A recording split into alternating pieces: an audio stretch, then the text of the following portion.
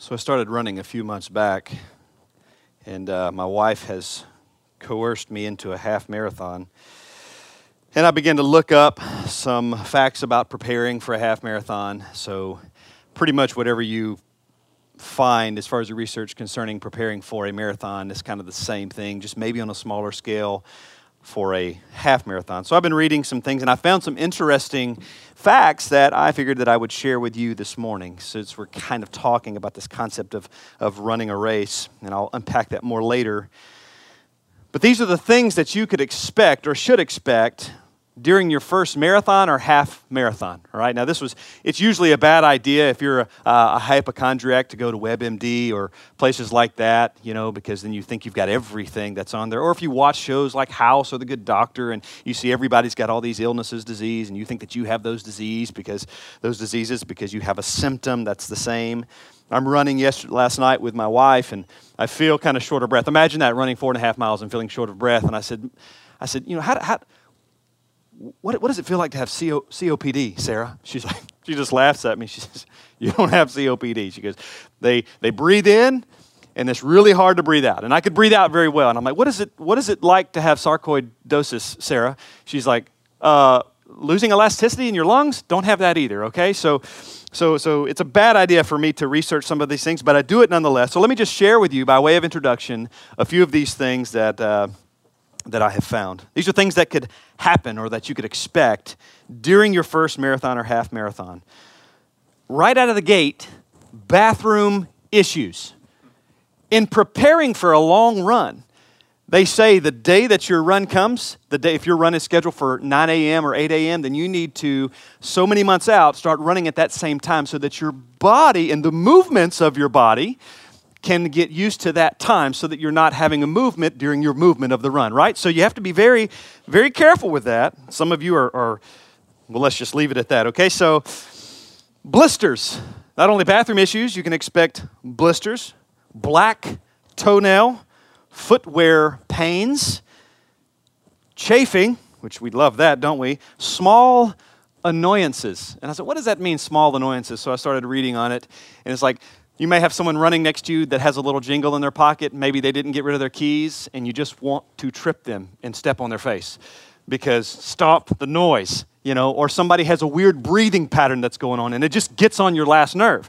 Now, I haven't run extremely long distances. Maybe Natalie or Caroline or some others can vouch for that, but I just best not run next to my wife because I don't need to be annoyed with her, and she doesn't need to be annoyed with me. We need to keep our marriage a happy, sacred place, so it's best that we just run separate, okay? So, small annoyances, unexpected confidence. I thought this is a good thing. Unexpected confidence. So I'm evidently going to be running and feel very confident all of a sudden. Unexpectedly, this confidence is going to come out of nowhere. So any of you that lack self-esteem or have confidence issues, take up running, and there will be unexpected bursts of confidence that will just hit you, I guess. Pregnancy-like cravings. Pregnancy-like cravings. So guys, basically what I'm understanding here is if we want to really understand what it's like to be pregnant, we just need to go run for a few miles, right? Is that right? No. But you get unexpected pregnancy-like cravings. And I don't know exactly what that means for me because I've never been pregnant, but I'm looking forward to these unexpected pregnancy-like cravings. And then the last one they listed was everything just hurts. Everything hurts. And there are very few of these that give me reason to get excited about the death march. And those aren't the scary things that happen when you get ready to run. All right, so there's a list of scary things that happen. Let me just read those to you. During a long run, a subconscious part of the brain opens up arteries that fill your muscles and close down other parts of the bloodstream. Because you need blood that comes to certain parts of your body, so it says, hey, you don't need this as much, and it sounds cool, science-y, this is how God works, biologically speaking, it's fantastic. But when I'm running, it's going to be in my brain that there are things shutting down. And I don't like the idea of that. Okay, I am on anxiety medicine, and I will admit that, and that does not help my anxiety problems, thinking that my body's going to literally start shutting off these passages that carry blood, which I need to fuel my body. But that's just one of the scary things. Let me continue. During a long run, sugar levels will be depleted. And taking in carbs while running doesn't really help that much because they are difficult to metabolize. The blood is too busy diverted elsewhere during the run. So because you're running long distances and because your body has told certain vessels, certain parts of the bloodstream to shut down so they can maximize the carrying of blood to other places, you all of a sudden can't metabolize things because of what's happening. So runners, another scary thing is runners have risk of doing acute damage to their joints and skeletal system because of the erroneous strain of long-distance runs. And I think that's an obvious one, right? You run a long time. God didn't design us to run. You know, legs are for walking, not for running, but we do it anyway because we're stupid. So people have died of dehydration. Okay, we're not talking about, oh, this blood vessel or this whatever is cut itself off so that I can maximize the flow of blood somewhere else. I'll survive that, but it'll scare me. Well, people die as well of dehydration. And you can overhydrate. It's a weird thing. And I'm like, I'm not going to read any more of that. You know, I don't know what overhydration is or versus dehydration. Where's the happy medium? One more scary thing was during a long run, the level of cortisol, am I saying that right, nurses? The level of cortisol, a steroid hormone, increases. High levels can cut down blood supply to the kidneys and cause issues in your kidneys. So you marathoners, good luck, and you are dumb. That's the way that is. So those are the scary things that can happen during a run. But there are tips that they give for completing and successfully completing a marathon or a half marathon. So these aren't so scary, aren't so bad. So I'm going to end with these so that for those of us that are daring to run any kind of distance, we can kind of have these as our last thoughts. And I notice this, whenever you consult the experts and they say, okay, well, what's the best way to prepare to train for a run? What's the objective? You notice no one says, well, when you start, just finish. Nobody just leaves it there. They don't just say, okay, start and finish, that's the goal. They don't say that. They don't say that the key to a successful marathon or half marathon is to finish. They don't tell you that. It seems obvious. They never say start running and don't stop until the end. It may sound like practical advice, but is that all there is? No, there's all kinds of studies and all kinds of science and all kinds of things that go into what it is to prepare yourself for a successful experience in a marathon. Once in training mode, don't swap your gear, they say. Don't swap your gear. Whatever you're wearing close to that time, whatever you're used to wearing, shoes, shorts, shirt, whatever it is, don't swap your gear. I would probably even say if you're used to wearing headphones, don't swap those either. Don't change weight, even though it's measured in grams. Don't do anything. Don't change anything, they say. Run on soft surfaces if possible during training. Figure out diet and hydration plans during shorter runs. Run with someone else. Ensure the correct running form. Keep your arms in motion. I was running with Sarah last night, and I had read that to increase your pace, just increase your arm movement. And I'm really trying to keep my pace with my legs at the same pace while moving my arms more quickly. All right? It's called mind division. As a drummer, drummers have mind division. They can do this right over here while they're doing a different beat over here, and while they're doing something different with their foot. So I have mind division, and I thought, as a drummer, having mind division, I will use that in my run. So I'm trying to run while doing this, and I can't. I'm trying to do this, and I can't even do it now, right? It's really hard to do, and I'm looking like an idiot, no doubt, right? As I'm running, she's laughing at me, and we're carrying on. I'm like, Sarah, this is what they say do. And so as I pick up my pace with my arms, my legs pick up their pace, and then I just get tired more quickly. So keep your arms in motion, they say. Drink on the run, not alcohol. Drink water, drink something for electrolytes or whatever it says. Drink on the run. Run like a clock. Make sure your training runs are ran at the same time as your marathon run or half marathon run so that your body's potty habits, as I said a while ago, will sync up for the race. Because I haven't had this issue, but I can imagine the problem that would occur when you've got to go and you've still got 10 plus miles to go. Carbo load rather than fat load, warm up, eat breakfast, etc., etc. Well, start slow, relax, think laps, not miles, and talk to yourself. Talk to yourself. So each of these play a role in determining not just when you finish, but how you finish. And that's what matters. It's not just when you finish, it's how you finish. And how you finish is determined by or is contingent upon how you're preparing, how you're training, how you're doing, working towards the finish line. And this is the sentiment that Paul speaks of in Scripture. And I'm going to start not by the first verse that we're going to be dealing with in Philippians, but I want to start with 2 Timothy 4, 7 through 8, where Paul says, as he writes to Timothy, he says, I have fought the good fight. Paul has been released from Roman imprisonment, or he's in prison now, he's about to die, okay? So Paul's about to die. He says, I'm ready to be poured out as a drink offering. And he says this, I have fought the good fight. I have finished the race. I have kept the faith. When he fought the good fight, that was during the run, right? That was as he was working as a sojourner to sojourn successfully. He fights hard. He fought with grit. He fought for the glory of God. He fought and fought so that at the end he can say, I have fought the good fight, and he finished the race. He kept the faith.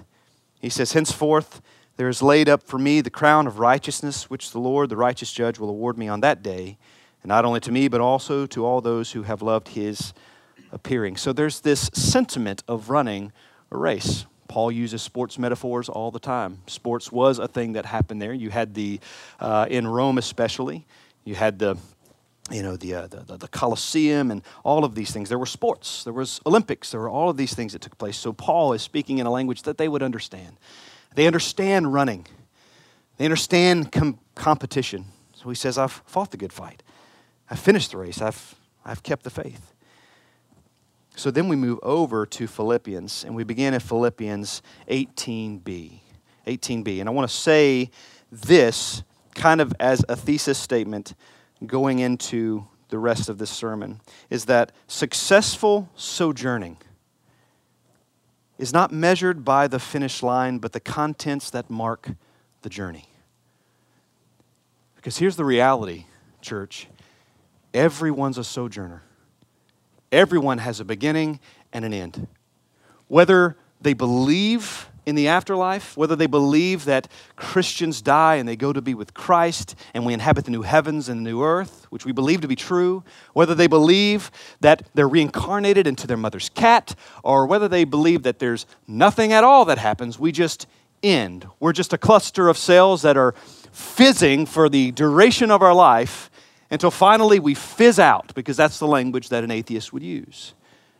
No matter what your belief is, we all have to subscribe to the fact that we're sojourners. We're passing through. We have a beginning and we have an end. This isn't permanent for us. It's not permanent for anybody, this earthly life. So successful sojourning is not measured by the finish line, but by the contents that mark the journey. And this is especially important for a Christian to understand, because what we do during the journey ensures a successful finish. So it's not about just arriving. We've often said it's not about how you start, but how you finish. No one says it's not about how you start, that you finish. It's not about how you start, but that you finish. We say it's not about how you start, but how you finish. There's a way for us to sojourn together. And it's not measured, the success of that is not measured by the finish line, but by the contents that mark the journey. So what I have are just a few things that I want to highlight in a few verses here that show how Paul was set up for success as a sojourner. Last week we talked about a sojourner's joy, so this week we'll talk about a sojourner's success, and this applies to you and me as sojourners. We're passing through. And you should want to know, how do I arrive at the very end successfully? Because I don't want to just arrive, I don't just want to get there. I want to get there and have accomplished something to advance the gospel. I want to get there to accomplish something for the kingdom of God. I don't want to just arrive. I don't want to pretend to live in this land of neutrality. There is really no such thing. You're either for or against. You're either productive or not. I want to get to this place, to this end as a sojourner, and have success and hear the words, well done, good and faithful servant. You want to say, I fought the good fight. I've kept the faith. I've actively kept the faith. So a sojourner's success is first depending on factors outside of himself. Listen to what Paul says. Yes, I will rejoice, he says. For I know that through your prayers and the help of the Spirit of Jesus Christ, this will turn out for my salvation or my deliverance. He says, first of all, I have this confidence. I know this thing. Listen, he says, I know for a fact that through your prayers, saints, through the help of the Spirit of Jesus, that this will turn out for my deliverance, for my salvation. Now, what is Paul talking about? He means it will turn out not that his life will be spared. He's not saying that. What he means by it will turn out for his deliverance is that he will either be delivered from this or he will be delivered into his Father's care, into the presence of the Lord Jesus Christ. He says, I will be delivered one way or the other. And I know that through your prayers and I know that through the help of the Spirit of Jesus Christ that these things will happen. And he says these things with joy. He's already said, I rejoice because the gospel is preached, no matter what the motivation is, as long as it's preached, because the power is in the message, not in the messenger. He says, I will rejoice. He says again, hey, I will rejoice. I rejoice in the fact that I am confident, that I know that your prayers matter. And that the help of Jesus matters. This text is intended to draw our attention to the power of prayer. That's not the main point of the text. I would call it probably an indirect application, but it's there. He's highlighting the power of prayer. He's highlighting the saints who pray and they intercede on behalf of another brother in Christ. You see, we have this gift in this line of access to God. Everyone who's in Christ has a gift. Do you understand the preciousness of this gift that you have in a direct line of access to God that, let's be honest, we probably don't take advantage of very often? And when you think about the fact that God loves, He relishes the fact that His children come to Him, because praying to God shows a humility, it shows a trust, it shows a confidence, it shows a belief in the sovereignty of God and to the care and concern of God. It shows an acceptance of the love of God and realizing that He's there for us, so therefore who can be against us? It shows that we believe that He's trustworthy and we don't have to carry our concerns to anyone else or carry our concerns for ourselves, because He says, cast your cares upon me.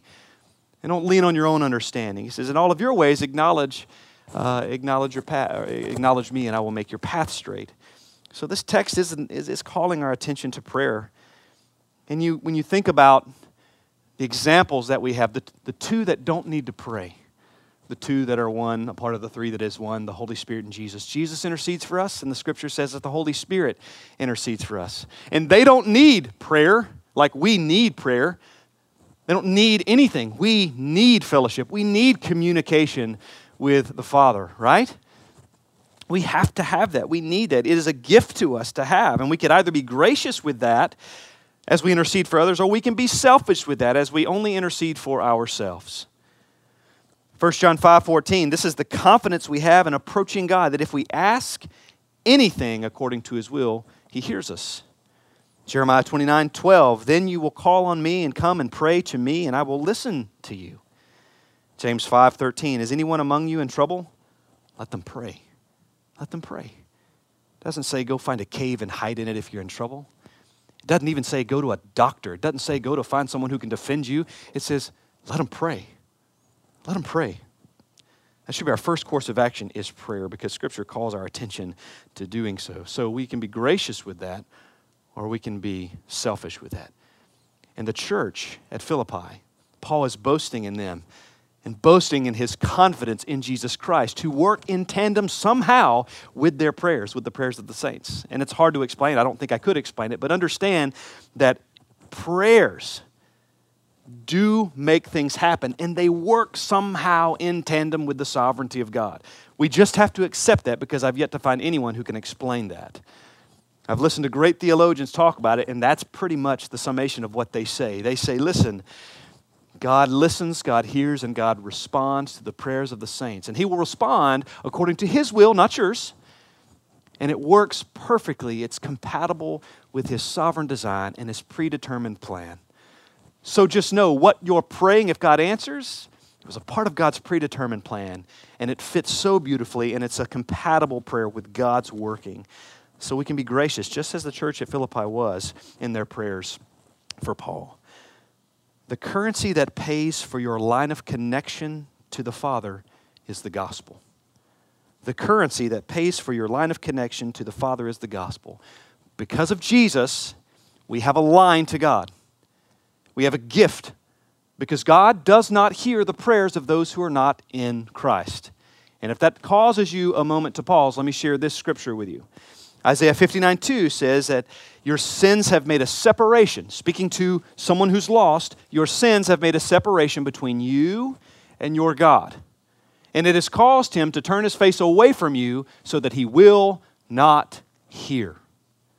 He will not hear. Now, it's a fun discussion to have when you say, well, what about the prayer of someone who's lost? If they're lost in praying this, does that not precede some kind of faith? Well, I think the answer is that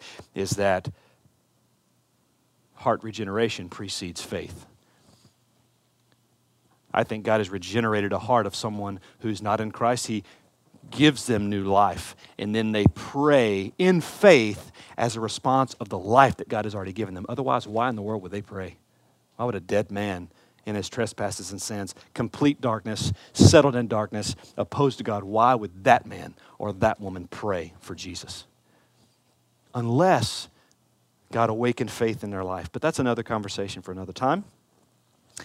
So Paul says, I know this for a fact. I know and I have confidence, I have joy, because through your prayers and the help of the Spirit of Jesus, this will turn out for my deliverance. One way or the other, I'll either go and be with Jesus, or I'll continue laboring for Jesus here on earth. So this is unlike the American mantra, which says man writes his own destiny. The sojourner's strength comes from Christ in the midst of weakness. The sojourner's hope comes from Christ in the midst of despair. The sojourner's faith is a gift that was given by Christ to him. So if you want to be successful in your sojourn, in your journey from point A to point B in this life, which we are delivery boys and delivery girls, we have a message to give, and we do that until God takes us home. That's our job. Glorify God, fight for truth, and go home, right? That's what we talked about last week. So we do that, and if you realize that your success is contingent upon factors outside of you, that is a way to set yourself up for success. In other words, don't try to go it alone. Don't try to go it on your own strength. Rely heavily on the Spirit of Jesus Christ and rely heavily on the prayers of the saints. And I'll just say this one more thing about prayer. This is just another reason that you should be interceding for your elders, and we should be interceding for one another. Whether someone's going to work tomorrow and we're interceding on their behalf just so that they can be the light of Christ, these things matter. These things matter, but I fear that sometimes we're like, well, they're not dying, so I don't really give a lot of attention to that. It's only when someone's really sick or when someone's about to go to the hospital for open heart surgery that maybe we get serious about prayer. That may not be you, but it's me sometimes. But I think we're called to a certain attention here, and that is intercede for one another all the time. You have an example of that in the Holy Spirit and in Jesus Christ. Do as they do. So a sojourner's success depends on factors outside of himself. 2 of 3. A sojourner's success is tethered to his perspective of the journey that he's on. Let me read that again. The sojourner's success is tethered or tied to his perspective of the journey that he's on. So how does Paul view his situation? Listen, let's just read, and you can see it for yourself. He says, I know this will turn out for my deliverance. And he says, as it is my eager expectation and hope that I will not be at all ashamed, but that with full courage now, as always, Christ will be honored in my body. And that's the deliverance he speaks of. He says, that's the sum total of hope and my eagerness, and that's where that comes from. He says that I know for a fact, because of this Christ-centeredness, I know that it will turn out for the glory of God in my body, and further, he says, in my life or in my death. He continues, he says, but that which full courage now, as always, Christ will be honored in my body, whether by life or by death. For me to live is Christ, and to die is gain. So a sojourner's success is tied to or tethered to his perspective of the journey. Paul was an optimistic opportunist. That's what he was. He was an optimistic opportunist. And we would do good to adopt his view. In other words, he's looking for opportunity in everything. It may be a bad situation. I would say jail is a bad situation. I would say looking towards his life being taken from him for the gospel's sake, I would say that's a tough situation, a little bit of a sticky situation. But what is Paul's response to that situation? What is his perspective as a sojourner? It's, this is an opportunity. Remember we talked about what we see in Philippians 4:22, how the message of the gospel through the guards had reached all the way to Caesar's house? Because Paul saw opportunity. He could have had the opposite perspective and said, you know what, I'm just going to sit here, I'm going to pray and keep to myself and hope and hope and hope that I'll be delivered from this dank jail, from this apartment type scenario where he's arrested. So let's kind of apply that to some common day situations. Your boss is in a bad mood. So maybe you fret going in because you're gonna just take the heat probably. Do you fret that kind of experience, or do you light up with excitement because of the opportunity that you might have to honor Jesus? And we could really apply that in so many, all of your jobs. I'm sure that at some point, someone in this room has not been happy to go to work, or they may be walking into a situation that is not exactly what they desire. It's going to be a bad day. It's going to be a hard day. Or maybe your kid is sick and you got to take your kid to the doctor and you dread that and it's a bad situation. Maybe your kid has been diagnosed with something that's really bad or maybe even terminal, and that's an awful thought for any of us.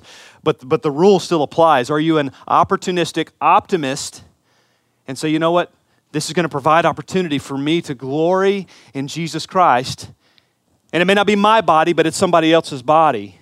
It's my child's body, maybe it's my wife's body, maybe it's my husband's body, maybe it's someone very close to me that's going to go through this, and is this something that I'm going to fret, or is it something that provides me with the opportunity where the rubber really meets the road to bring glory to Jesus rather than shame? Someone persecutes you for your faith. Do you smile about that? Do you look at it as an opportunity? Or do you try to get out of the situation as quickly as you can to find safety, both physically, mentally, and emotionally? You get fired, you get sick, your house burns down, etc., etc., etc. Do you view it as an opportunity, or do you view it as just an attack that you just need God to rescue you from or get off of your back? Every context, every situation is an opportunity God has placed in our lap to honor Him, and that's Paul's perspective. And that's what it takes for successful sojourning. Because do we understand, if we got serious about our faith, do you understand the opposition that you will be up against? It is easy now. It's easy in our walls, where we're not pestering anybody, we're not bothering anybody. It's easy. It's easy to proceed as we are. It's easy to be bold in a situation like this because no one in this room, or no one should in this room, condemn one another for their boldness, for speaking truth, and so on. But when we step out there where we belong, because the church gathers to do what? To scatter. If we step out into the world, not being of the world, but being in the world, if we do that, and we start pressing the issue of the greatest need that people have, what do you think is going to occur? Persecution, hardship, strife, stuff that you're not going to like. But for successful sojourning,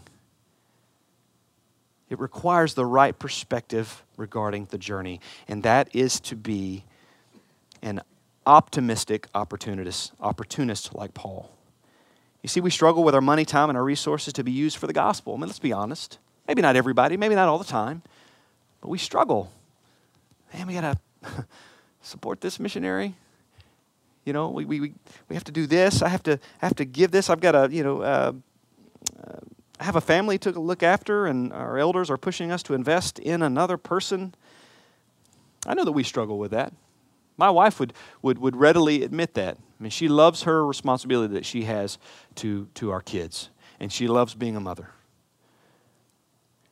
And she's burdened a lot of the times with work and with house, and she keeps the finances, because I'm terrible with numbers, and I'm the spender, she's a saver, so it makes sense. And the times that I've tried to take over, she just gets more anxious than when she has control of the finances, so she just holds on to those. She just keeps control of the finances, and I just take my stripes when I've spent too much and then make my apologies and we move on. But my wife will be the first to admit that the idea of carving out more time in our life to pour into people is taxing because it's hard. It's demanding of our time. It demands our resources. It demands our efforts, our intellect, and our emotion. But what happens when there's a demand for our life? If we're not willing to give material, resources, possession, all these things, if we're not willing to say, for the gospel, here it is.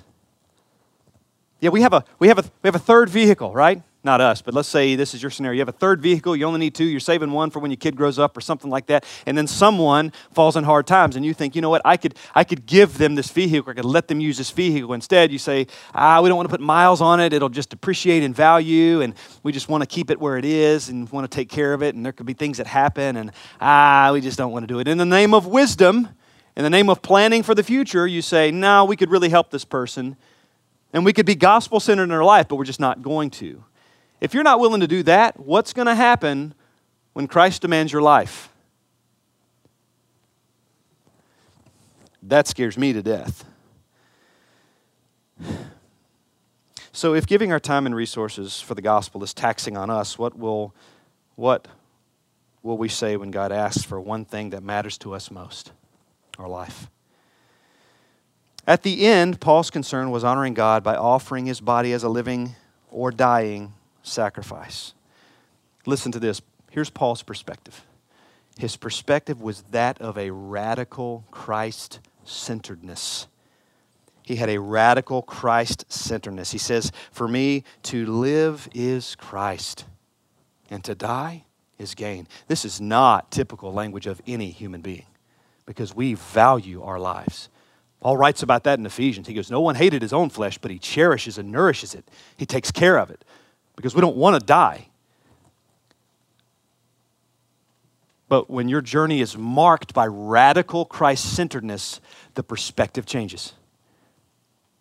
And it's not some sadistic hope to be taken out today, but it's a longing and a desire to finally see the true beauty of Jesus. That's the perspective that is required for successful sojourning. You say, what does it mean to live as Christ? Meaning to live for and by the gospel. It means to live with Christ as the centerpiece of the universe. It means to view him as he is. We're not creating a position for him. We're just recognizing the position that he has. The center of all things, the sum total of life, love, beauty, hope, grace, truth, all of these things. And then Paul explains what he means, as if that weren't clear enough, to live as Christ, when he says, for me to continue on will mean fruitful labor. If I'm to remain in this flesh, it will mean fruitful labor for me. So in other words, he says, if God's not going to take me, then he's keeping me here by necessity. He's keeping me here for a reason, for a purpose, and that purpose is to advance the gospel.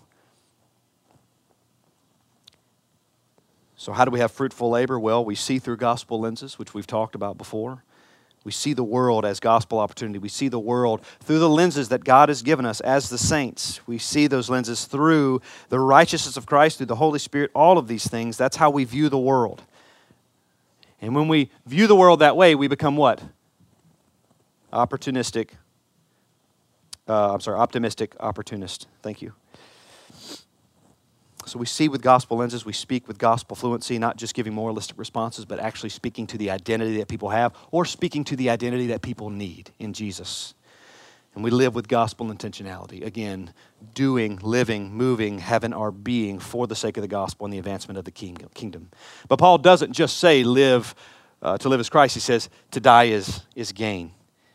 So how is leaving everything you know, everything you love, and everything you've worked for your entire life, how is that gain, is the question. And here it is.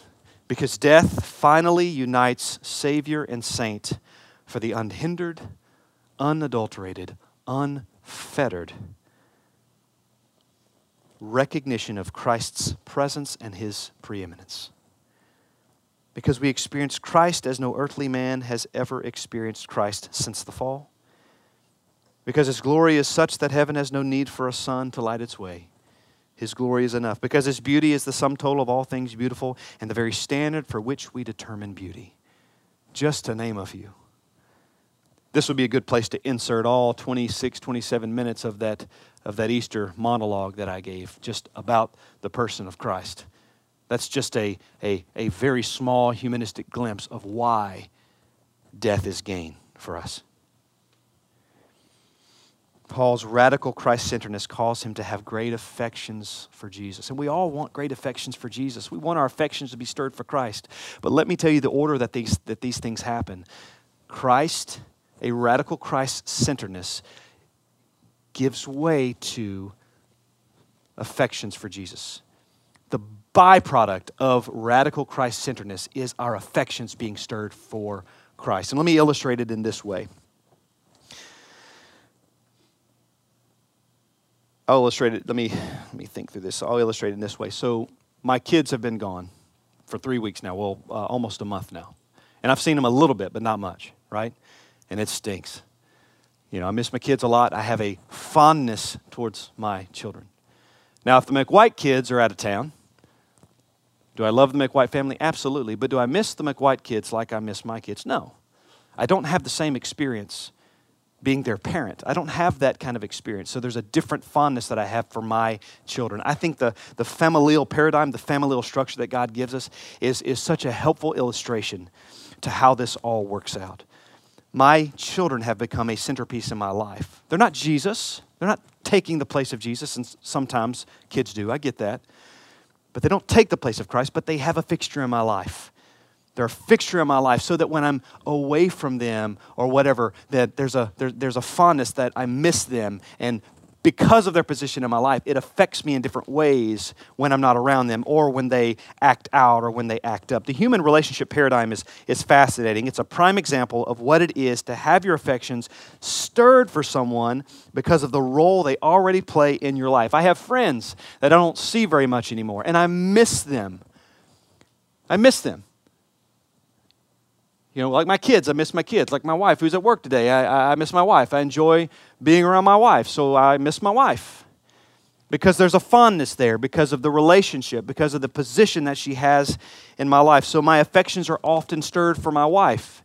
But before I met my wife, and I just knew, well, I met her, but it was just, she played bass in the band that I was leading during college, right? So I just knew her in a very platonic way, didn't know her much at all. I just knew that she looked good and she played bass, and that was pretty hot to me. So she would go home, and that was about all there was, you know, because I was maybe in and out of some relationships. She was in a relationship, so it was kind of a no-go, forget it. I went to college, I went to seminary, didn't really think about her much because of the position she had in my life was just at an acquaintance level. She just came on Wednesday nights. We practiced for 45 minutes to an hour. We played for 30 minutes, and then that was it. We didn't have much conversation.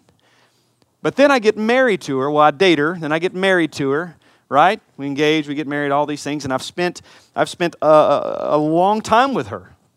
And so because of the experience that I have with her, because of the place she has in my life, my fondness has grown, and my affections are often stirred for her. We meet strangers all the time. They become fixture or centerpieces in our life, and then we experience affections for them. All that to say, the radical Christ-centeredness, if you want affections for Jesus, he has to be the centerpiece. It doesn't work the other way. You don't see people who don't know Christ longing for Christ and having their affections stirred for him. It doesn't work that way. Dead hearts don't desire Jesus. If I have my affections stirred for Christ, whether it's listening to a song, whether it's hearing word that you guys have prayed for me, if my affections are stirred in that way, it's because Christ is already in my life. It's because he's already become this centerpiece in my life. He's already become a fixture. So I'm saying this to help you out because some people think, you know what, if I can just have my emotions, have my affections stirred for Jesus, this simulates churning a pot like a cauldron, like he's a wizard doing some weird stuff. So if I can just have this happen in my life, then I'll want Christ to be the centerpiece. If he can just stir me up and put some spiritual butterflies or bats or whatever in my bosom, then I can pursue him because I'll have the feeling to do so. Well, we can't rest on feelings. We can't rest on feelings, right? If love was just a feeling, I'd be in some trouble. My wife would be in some trouble because sometimes she probably doesn't like me. I can guarantee you sometimes she doesn't like me. Yesterday, I may or may not have said something kind of smart alecky that I may or may not have had to apologize for, and I guarantee you at the moment, she didn't like me. Probably didn't like me after I apologized either. Had to have some time there. I just had an attitude yesterday, and I don't know why, and I've made that right. But that's my point. This is why Paul's perspective was what it was.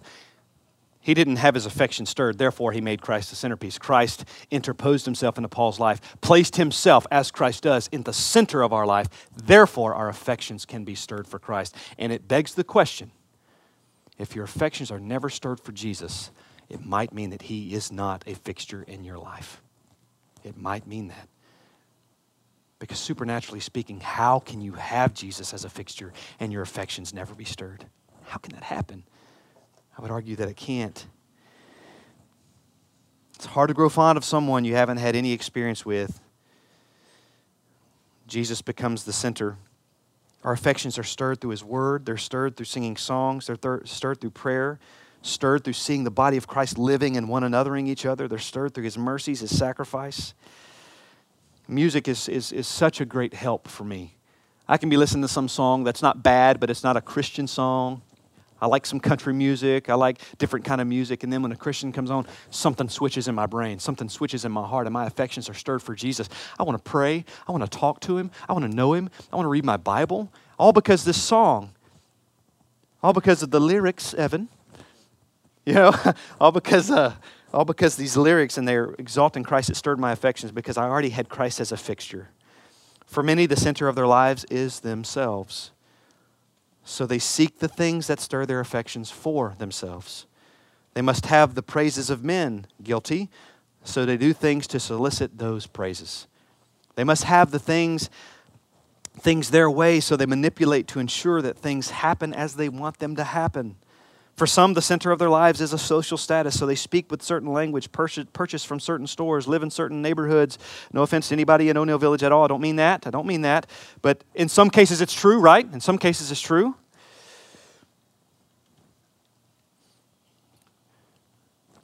So when your affections are stirred, it's a strong indication of what is the permanent centerpiece type of a fixture in your life. Because Paul's sojourn was so radically Christ-centered, there was no price that he wouldn't pay to honor Jesus. So he says, whether by my life or by my death. And this is familiar language, because Paul says the same thing to the Romans, except instead of saying it about himself, he said it to them, offer your bodies as living sacrifices. And Paul has practiced what he preaches. Paul practices what he preaches. So, if you want to have a successful sojourn,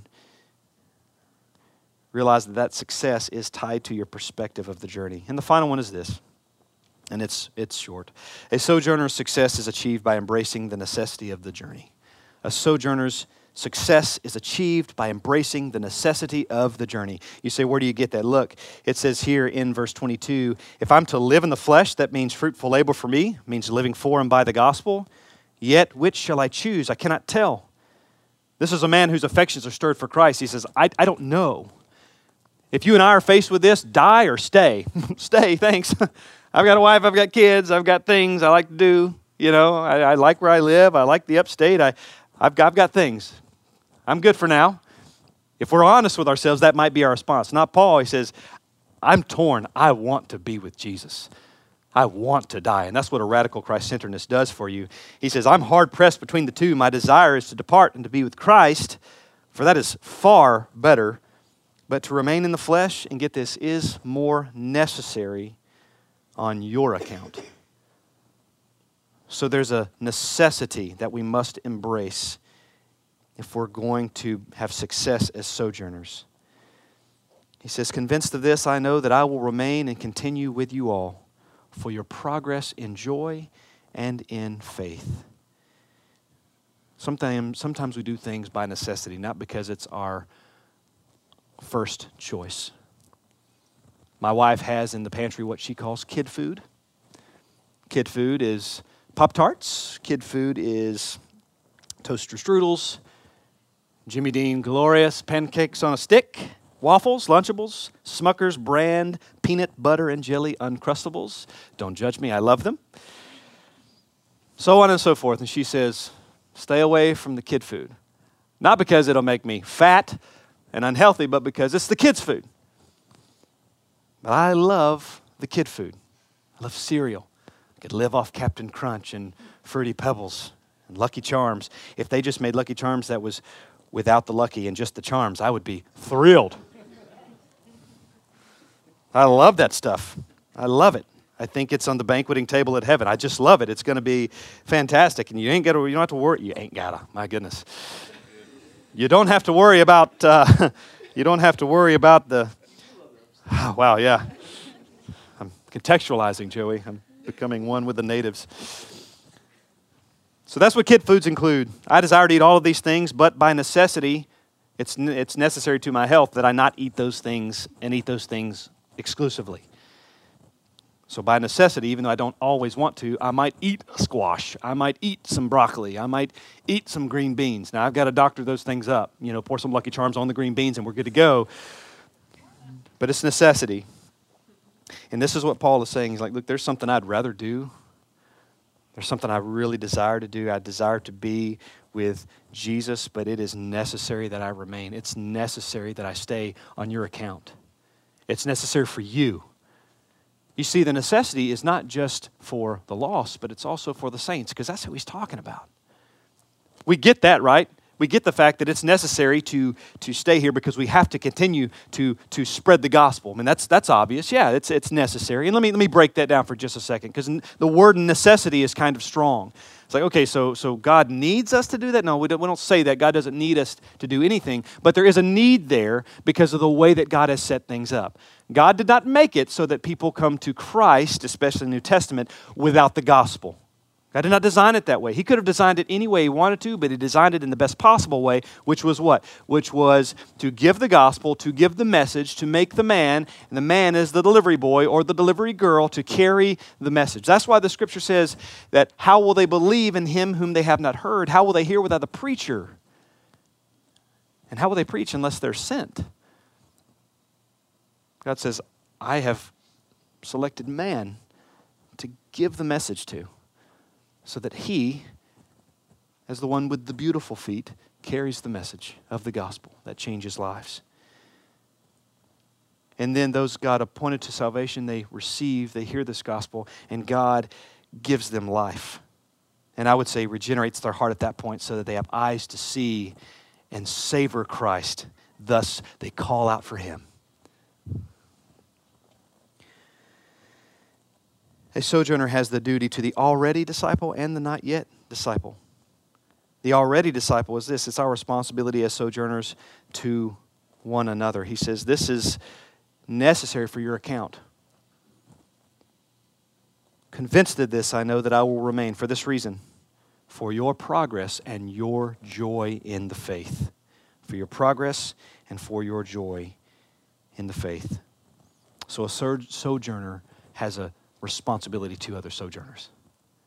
We do scatter, but we have a responsibility, just like Paul begins this talk when he says, through your prayers, through your supplication, and through the help of the Spirit of Jesus, this will turn out for my deliverance. He's recognizing our role again in the role we have to one another for the progress and the joy in the faith. What does that mean? Well, in Philippians 1, 9 through 11, he mentions love, he mentions knowledge, and he mentions fruitfulness, which I would argue that this is progress and joy in the faith.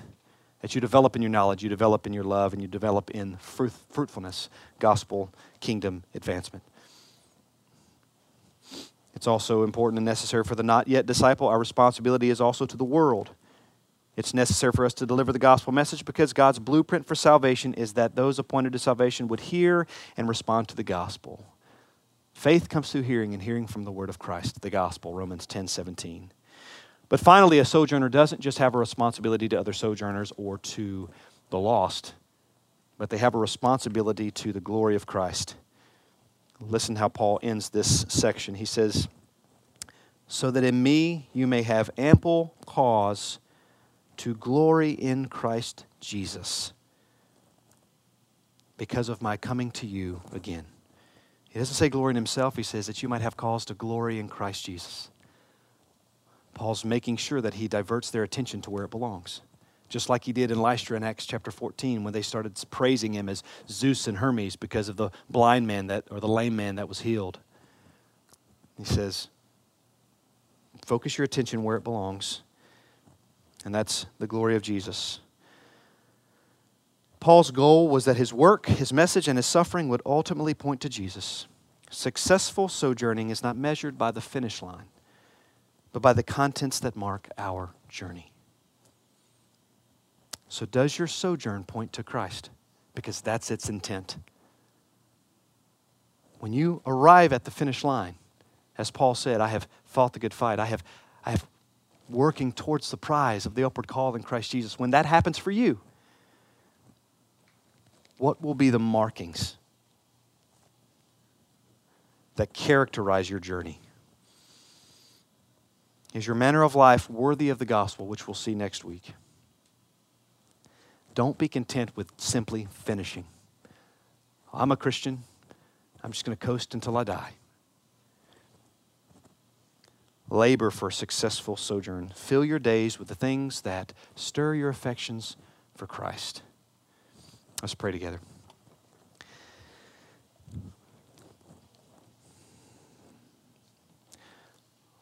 Lord, would you stir our affections for Jesus? Lord, would you make him more attractive to us? Would you make your word more attractive to us, to me?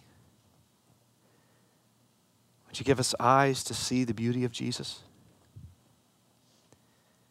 Would you give us a heart and a mind to discern the truth of Jesus? Would you give us boldness that we need?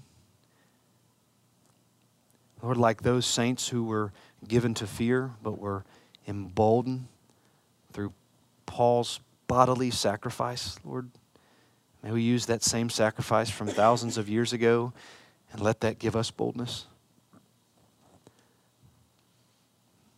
Lord, may we be optimistic opportunists. No matter what hardship we face, we are guaranteed those things. I know that no matter what we face or when it is, though it might be hard and though it might be sad and though it might be all of these things, Lord, give us the perspective that we need for a successful sojourn. And may we honor Christ in our body rather than shaming him in our body. We protect your saints as we leave this place. Begin to prepare us now for next week, for tomorrow, for this evening, for where we go and have lunch.